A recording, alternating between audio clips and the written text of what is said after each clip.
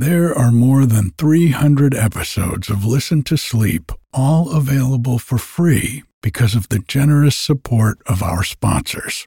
And while you'll never hear any ads after the story or meditation starts, you can get every episode ad-free, plus over 100 bonus episodes, all for less than the price of one cup of coffee a month by going to listentosleep.com and clicking on support. Thank you.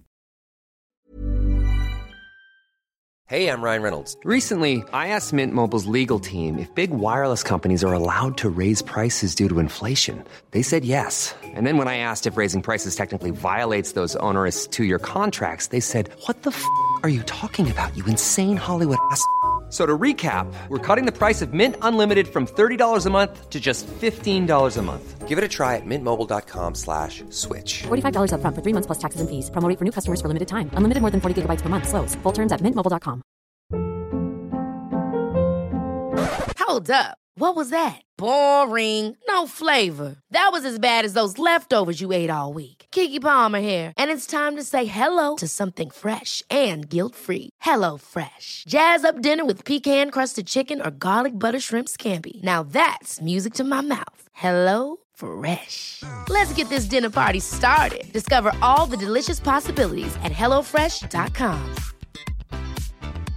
A lot can happen in 3 years, like a chatbot may be your new best friend. But what won't change? Needing health insurance. United Healthcare Tri-Term Medical Plans, underwritten by Golden Rule Insurance Company, offer flexible, budget-friendly coverage that lasts nearly 3 years in some states. Learn more at uh1.com. Hi, I'm Eric, and this is Listen to Sleep.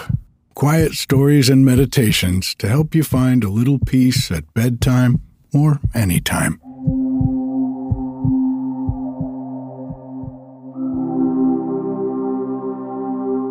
Bodhi and I were out on the coast for a few days this week, visiting with Joe.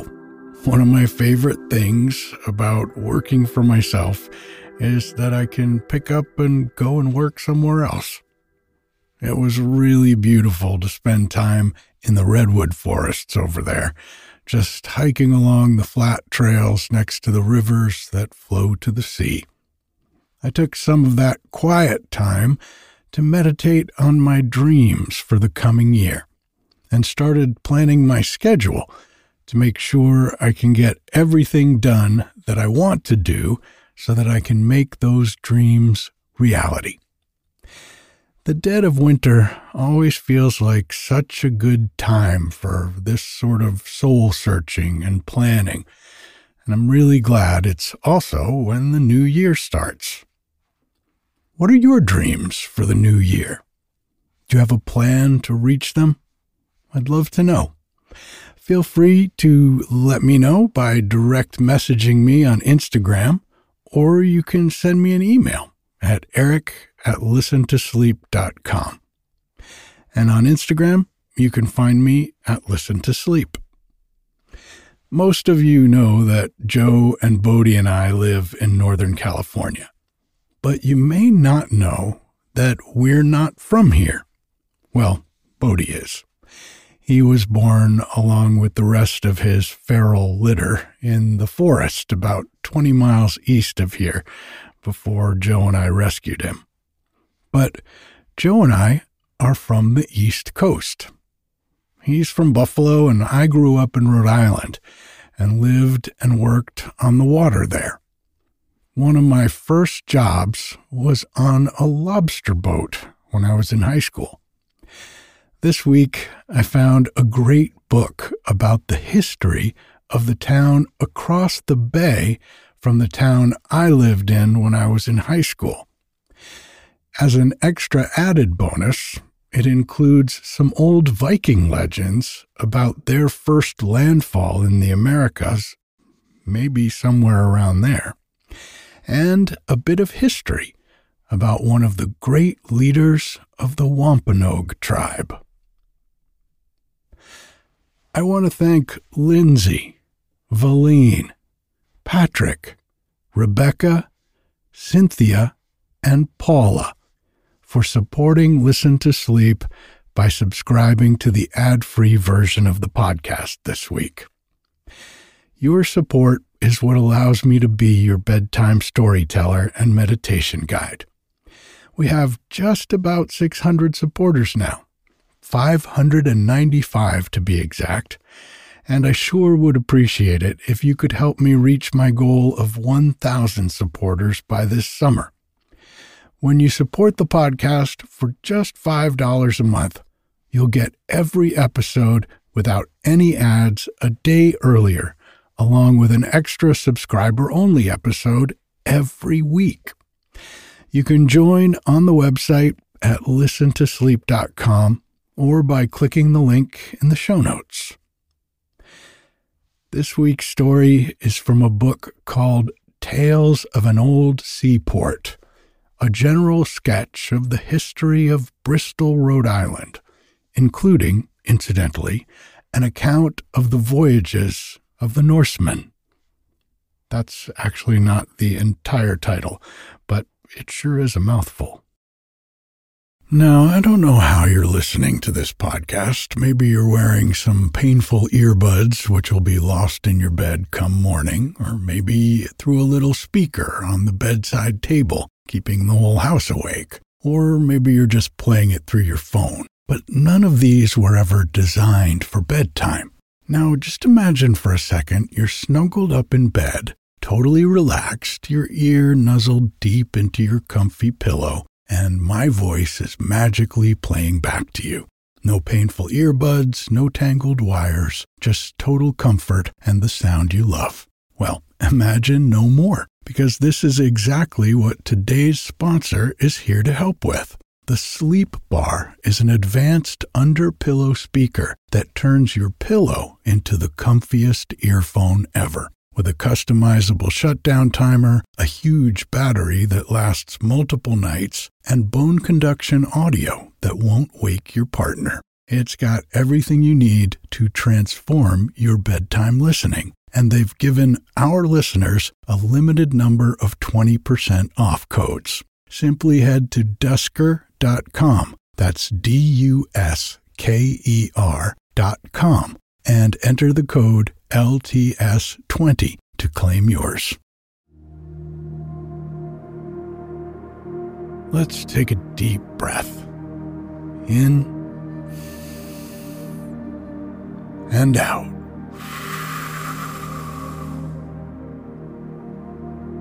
Just letting go of the day and feeling the weight of gravity pulling you deep down into the mattress. Another deep breath in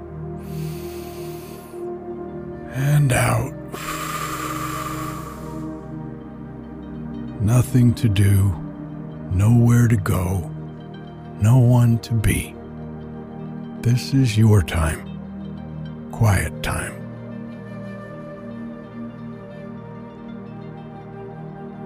One more deep breath in with me. And out.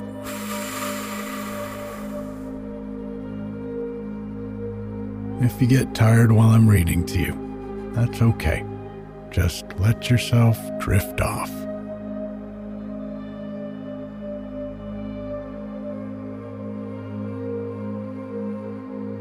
Tales of an Old Seaport. Introduction. Old Bristol. From the earliest days of the Plymouth colony, the name Mount Hope Lands has been applied to the peninsula in Narragansett Bay, of which Bristol, Rhode Island, is the chief town.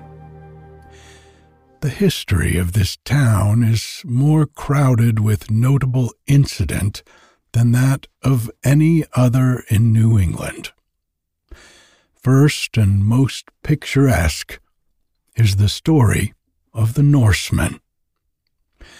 Around Mount Hope, the legends of the Norsemen cluster, shadowy, vague, elusive, and yet altogether fascinating. Only legends they are, and must remain. After the lapse of 1,000 years of changing climates and of varying shores, no man can definitely locate the Vinland of the Vikings.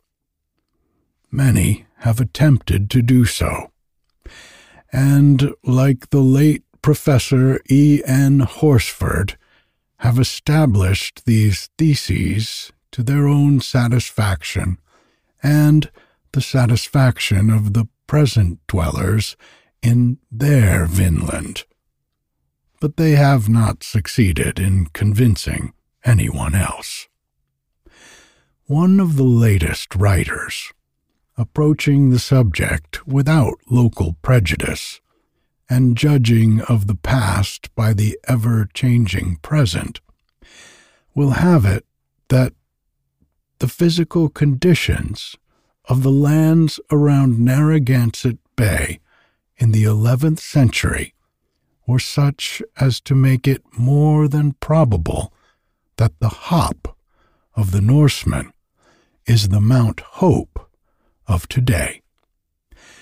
In his conclusions, all good Bristolians, yea more, all good Rhode Islanders, cheerfully join.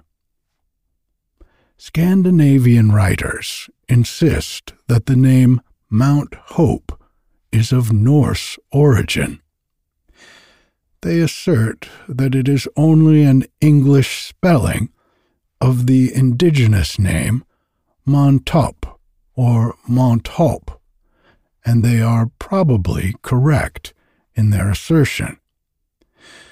The indigenous had no written language, and our pilgrim ancestors spelled the indigenous words as they pleased, sometimes in 6 ways upon the same page. They go on to say that the termination Hope was the name which Thorfinn and his companions gave to this region when they wintered here in 1008, and they bring forward the old Norse sagas to prove it. This is the story as the sagas tell it. In the year of our Lord 1000, the Norsemen visited the shores of Vinland. They came from Greenland, 100 years and more after their countrymen had discovered and colonized Iceland. Their ship was an open boat, from 50 to 75 feet long, similar to the one dug from the sands at Sandefjord, Norway, in 1880, which is preserved in the Museum of the University at Christiania. It was propelled by oars, and had a short mast amidships, on which was spread a small square sail. Both mast and sail were used only when the wind was fair. They came creeping along from headland to headland, seldom venturing out of sight of land in the unfamiliar seas.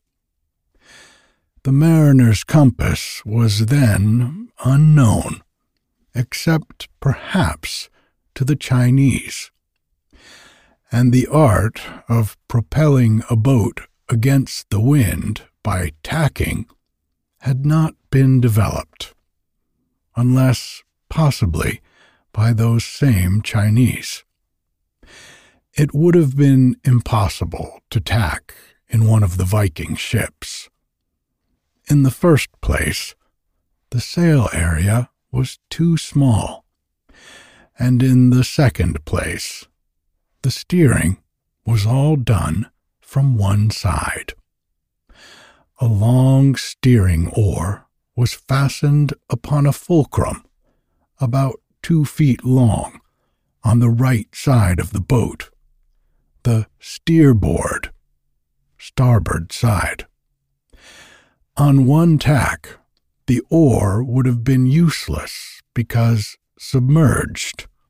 On the other, equally useless because it could not go deep enough to grip the water. To men accustomed to the icy Arctic seas, voyages southward held out no terrors. They were only pleasant summer excursions. 35 men made up the party, and their leader was Leif Erikson. His purpose was to explore the coasts which his countryman, Bjarne Herjolfsson, had seen several years before, when, in attempting to cross from Iceland to Greenland, adverse winds had driven him to lands lying far to the south, possibly the island of Newfoundland. Leif was sailing in Bjarne's ship, which he had bought for the voyage. The first shores sighted they conjectured to be those which Bjarne had seen. They offered no attractions.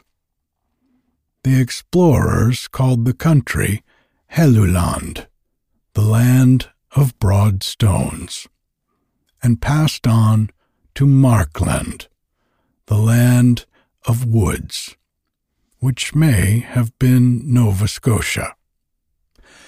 A few more days brought them to an island where they noticed a peculiar sweetness in the dew. They may have been the first off-islanders to land upon Nantucket, which is noted for its honeydew. Following the coast, they came to a place where a river flowed out of a lake. The region was inviting, but the tide was low, and the explorers were obliged to wait until high water before they could pass over the broad shallows into the lake beyond.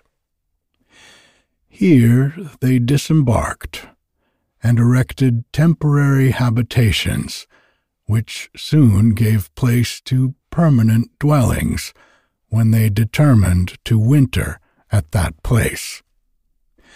The new houses were easily constructed from the stones which abundantly covered the fields, as they do even to this day. The place seemed a paradise to the hardy voyagers. Fish of many kinds leaped from the waters of the rivers and bay. Salmon, larger than any they had before seen, were especially abundant. Many wild animals roamed through the forests, as deer wander through the woods and pastures of Rhode Island at the present time. The denizens of the frigid zone rightly imagined that cattle might easily find provender throughout the winter in a climate so soft and mild. They experienced no severe cold. No snow fell, and the grass did not wither much. They had chanced upon one of the mild winters with which we are occasionally favored. 3 or 4 times in the last 30 years, the Mount Hope lands have known seasons when there were but few snowstorms, and those slight. Seasons when in the sheltered nooks of the forest the grass did not wither much. The next party encountered real New England weather, and doubtless objurgated Leif's party for romancing concerning the climate. The equality in length of days was greater than in Iceland or Greenland. On the shortest day, the sun remained above the horizon from 7:30 to 4:30. The dwellings having been completed, Leif divided his men into 2 parties in order to explore the country. One party was to remain at home, while the other went abroad, and the exploring party was to always return at nightfall. Special charge was given to the men to keep together. The fear of the unknown was a marked characteristic of the Dark Ages, even among the Norsemen, who dreaded no human foes. One of the party was a German, Tyrker by name, a kind of foster father of Leif. He was missing one night when the explorers came home, and Leif at once started in search of him with a party of 12 men. They were soon met by Tyrker, whom they welcomed with great joy. But the man acted most strangely. At first, he spoke only in German, his mother tongue, and rolled his eyes and made strange facial contortions when they did not understand what he said. After a time, the Norse language came back to him, and he explained his queer behavior. He had chanced upon some wild grapes, and the memories his discovery brought back were too much for him. Whether he had found some of the fox grapes, which are still so common in New England, or whether, as Professor Fernald conjectures, the fruit was either a wild currant or a rock cranberry, we cannot know. But the adventurers were immensely pleased at his discovery. They filled the longboat, which was carried with them as a tender, with the dried fruit, when in the early spring they returned to Brattahlid, their home port. Because of the grapes, the name Vinland was given to the region. The return of Leif and the account his sailors gave naturally caused intense excitement in that quiet community. In the spring of 1002, Thorvald Eriksson, taking his brother's ship and possibly some of Leif's crew as guides, sailed on another voyage to Vinland. His object was to make a more thorough exploration of the country. 30 men made up Thorvald's party. Nothing is told of their voyage until they reached Leif's booths in Vinland. There they laid up their ship and remained quietly through the winter, living by hunting and fishing. The next year was spent in exploring the lands to the south. The second summer, they turned their steps northward, and in this northern expedition, Thorvald was killed in a battle with the indigenous people. His comrades buried him on the headland where he had proposed to settle. "There you shall bury me," he told them, after he had received his death wound, "and place a cross at my head, and another at my feet, and the place shall be called Crossness ever after." The winter of 1004 to 1005 was passed in Leif's booths, gathering cargo for the return voyage. In the spring, they sailed back to Greenland, carrying large quantities of grapes, as their companions had done. Because of Thorvald's death, the accounts of his voyage are probably more meager than they otherwise would have been.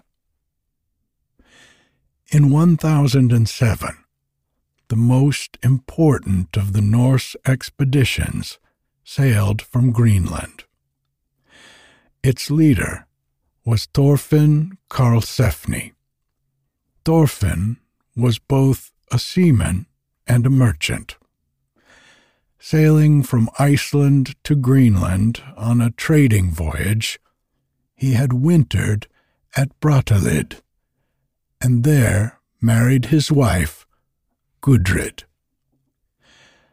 Naturally, there had been much talk of Vinland the Good during the long Arctic winter, and in the spring, an expedition to explore the new country was fitted out. It consisted of 3 ships, manned by 160 men. With it went Gudrid and 6 other women, for it was proposed to colonize the land. Thorfinn spent the winter amid great hardships, caused by cold and lack of food, on what may have been one of the islands of Buzzard's Bay. There, his son Snorri was born, as far as we know, the first child of European parents born upon the shores of the American continent. In the spring, coming at last to the place where a river flowed down from the land into a lake and then into the sea, they waited for the high tide, as Leif had done, sailed into the mouth of the river, and called the place Hope. On the lowlands about them were self-sown fields of grain. On the high ground, the wild grapes grew in great profusion. Deer and other wild animals roamed through the forests. The brooks, as well as the bay, were filled with fish. They dug pits upon the beach before the high tide came, and when the tide fell, the pits were leaping with fish. Just so today, flounders may be caught along the Narragansett shores. The booths that Leif's party had put up could not accommodate the newcomers, and additional houses were built inland above the lake. No snow fell during the winter. The cattle they had brought with them needed no protection and lived by grazing. None of the privations of the previous winter were experienced, and all things went well until the Skrellings, or indigenous people, appeared. At first, the Skrellings came only for trading. They wished to exchange skins for goods, being especially eager to obtain little strips of scarlet cloth, and willingly giving a whole skin for a small strip. The Norsemen benevolently attempted to satisfy the desires of all by tearing the cloth into smaller and yet smaller pieces as the supply diminished. While the bartering was going on, one of the bulls Thorfinn had brought with him appeared upon the scene, bellowing loudly. Thereupon the indigenous people rushed to their canoes and paddled away as quickly as possible. A month later, they reappeared, this time not to barter, but to fight. In the combat that followed, 2 Northmen fell, and many of the Skrellings were killed. This battle convinced Thorfinn that the lands, though excellent in quality, would be undesirable for a colony by reason of the hostility of the indigenous people. He therefore turned his keels northward and returned to Greenland in 1010. From this time, expeditions to Vinland to procure grapes and timber became frequent. Because they had lost their novelty, they ceased to be chronicled. As the saga puts it, they were esteemed both lucrative and honorable. Other mention of Vinland is found apart from the Icelandic chronicles.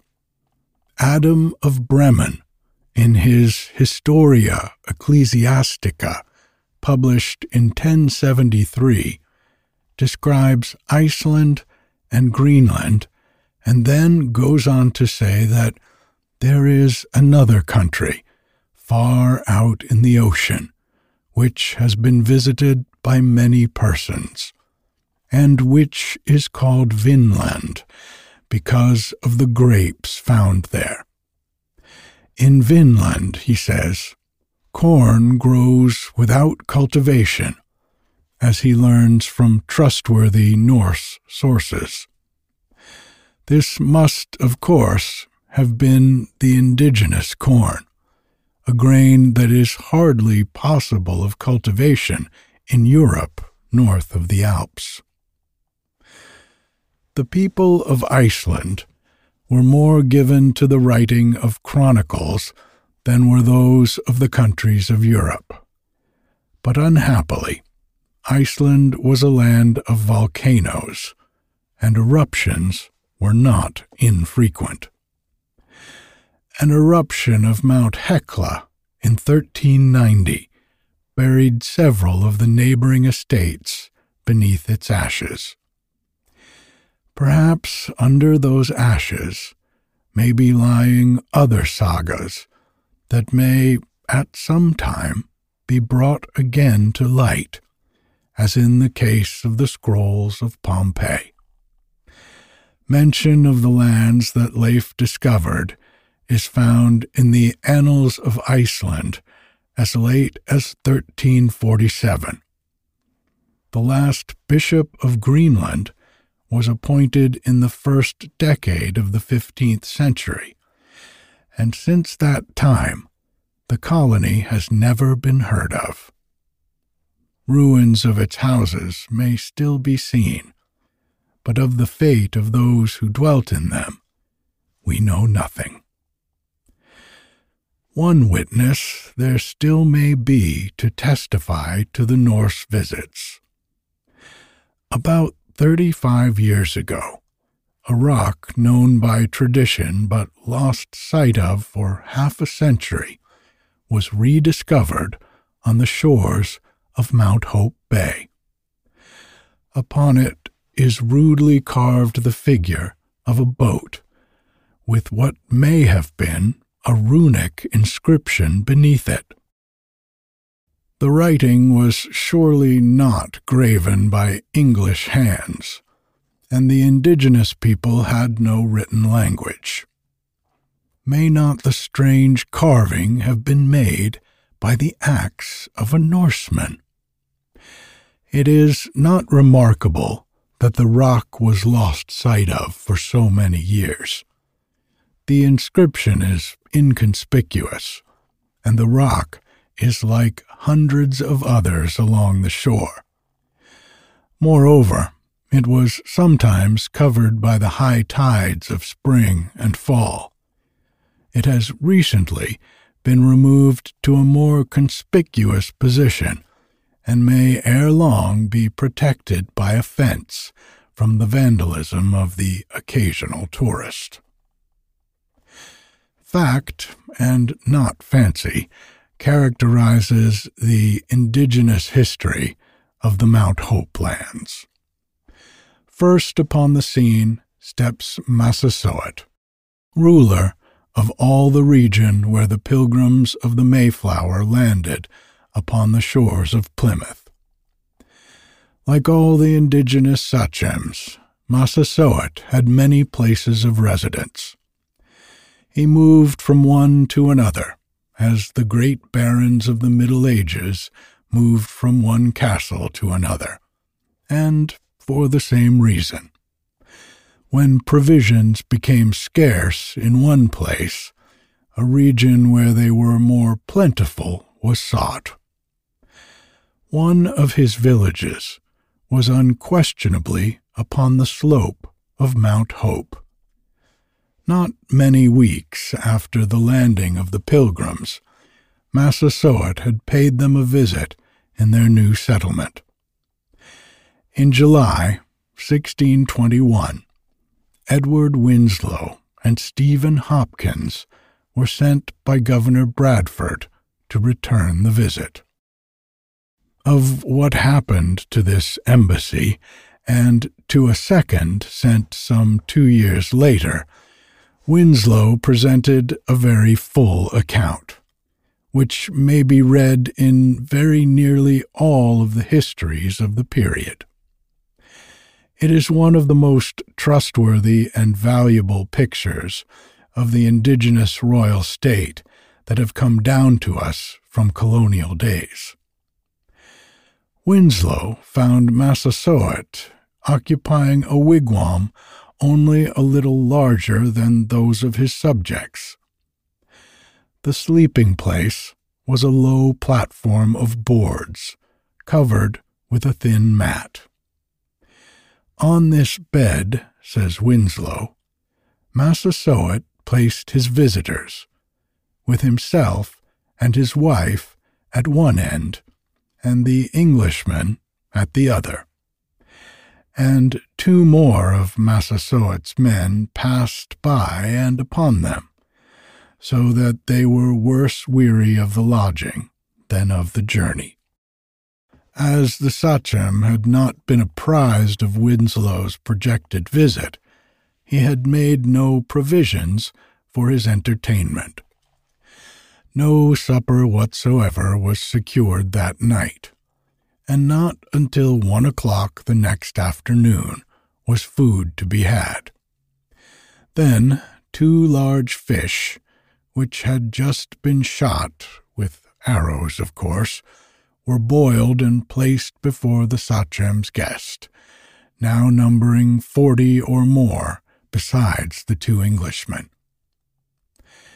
In 1623, tidings reached Plymouth that Massasoit was sick and likely to die.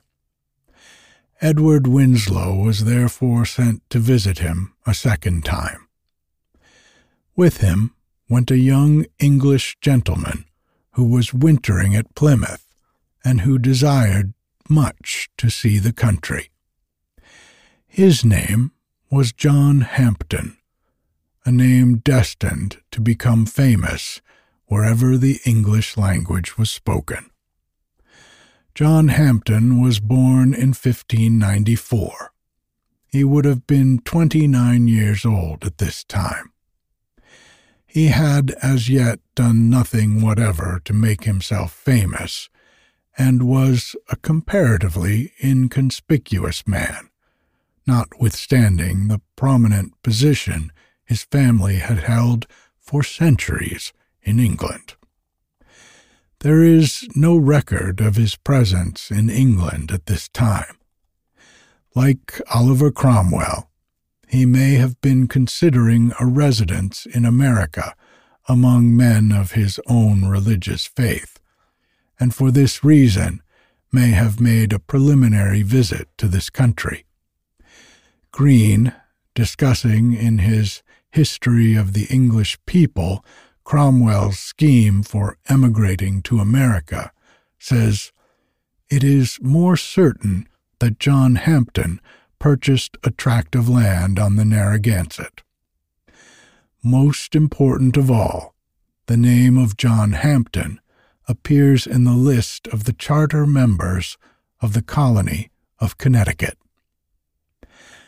As long as he lived, Massasoit remained the firm friend of the colonists. Upon his death in 1662, his son Wamsutta, or Alexander, headed the Wampanoag tribe for a year, and then came Philip, Massasoit's second son. Philip was a foe of the settlers, made such by English treatment of his tribe. He was one of the ablest leaders this country has produced, a wonderful organizer, a skilled diplomatist. From tribe to tribe he journeyed, inducing them to rest from their interminable wars and to turn their weapons against the common enemy of all. But for an accident which caused hostilities to begin a little while before the year Philip had fixed upon, the colonists would have been swept from the land. The war began in 1675, and Captain Benjamin Church, the conqueror of Philip, wrote an account of it. When Philip's plans had all come to naught, the Wampanoag Sachem came back to Mount Hope to make his last stand and to die. Death came to him from a bullet fired by one of his own men, who had taken service in Captain Church's company. In 1876, on the 200th anniversary of his death, the Rhode Island Historical Society, with appropriate ceremonies, placed a boulder monument on the top of Mount Hope with this inscription: King Philip, August 12th, 1676, O.S. Beside Cold Spring, on the west side of the hill, a massive block of granite records that in the miry swamp, 166 feet west-southwest from this spring, according to tradition, King Philip fell on August 12th, 1676. Good night.